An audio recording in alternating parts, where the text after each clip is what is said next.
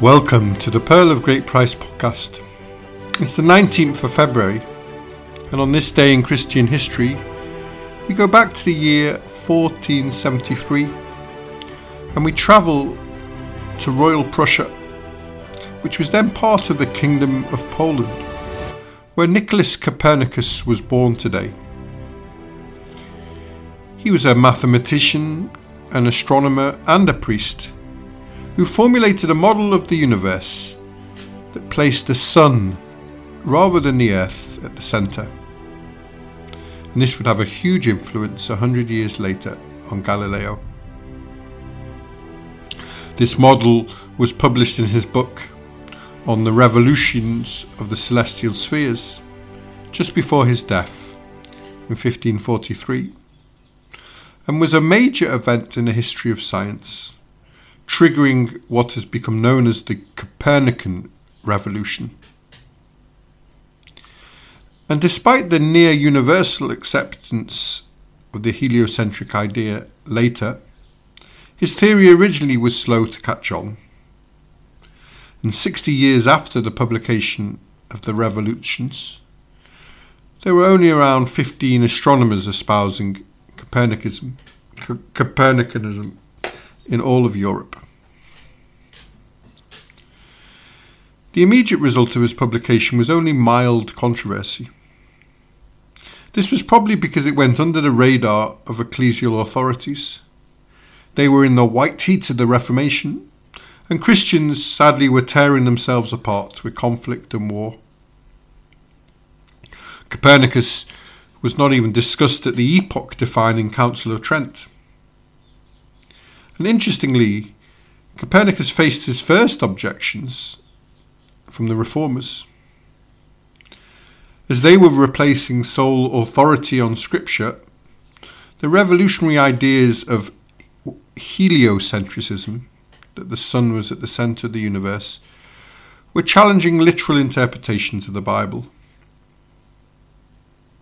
John Calvin, in his commentary on the book of Genesis, said that we indeed are not ignorant that the circuit of the heavens is finite, and that the earth, like a little globe, is placed in the centre.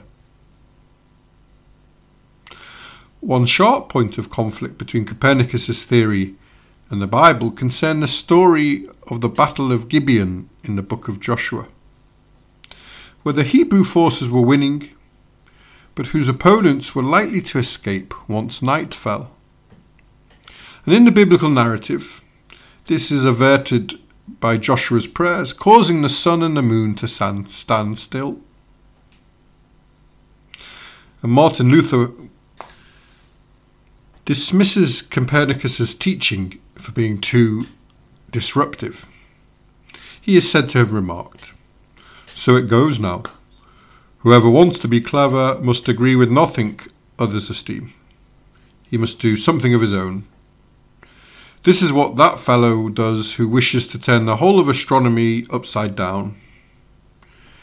Even in these things that are thrown into disorder, I believe the Holy Scriptures, for Joshua commanded the sun to stand still and not the earth." It was not until 6 decades after the publication of the revolutions that the Catholic Church took any official action against it, probably as the Galileo affair was heating up. For more on that, you can listen to the pod of January the 7th.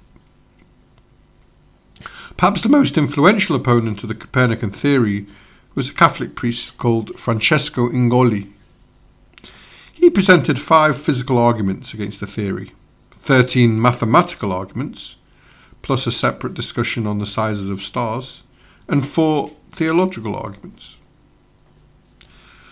In March 1616, in connection with the Galileo affair, the Roman Catholic Church's Congregation on the Index issued a decree suspending the use of Copernicus's book, The Revolutions, until it could be corrected, thus ensuring that Copernicanism, which it described as a false Pythagorean doctrine, altogether contrary to the Holy Scripture, could not be taught in its institutions or used by its teachers. By 1758 this was corrected, and when the Index of the Catholic Church's prohibited books removed the general prohibition of works defending heliocentrism. The world of modern astronomy especially owes a lot to the great mind of Nicolaus Copernicus. It is easy just to focus on his revolutionary ideas about the universe, but there are many other strings to his bow. A polyglot and a polymath. He obtained a doctorate in canon law. He was a mathematician, astronomer, physician, classic scholar, translator, governor, diplomat, and economist. He derived a quantity theory of money, which is now a key concept in economics, and formulated an economic principle that later became known as Gresham's law. His legacy has been recognized or even immortalized when German scientists named the newly discovered chemical element 112 Copernicum, symbol Cn. And a musical symphony called Mover of the Earth, Stopper of the Sun was written by Svitlana Azarov and was inspired by him. That's all from the Pearl of Great Price today. If you'd like to know more about anything in today's podcast, email the show on pogppod@gmail.com. That's pogppod@gmail.com. Or visit our website at www.pogp.net. Join us tomorrow as we look at the life of Frederick Douglass, a former slave who became a famous orator and social reformer in the United States. Thanks to Jeremiah Jones for today's music. Have a lovely day wherever you are, and thank you for listening.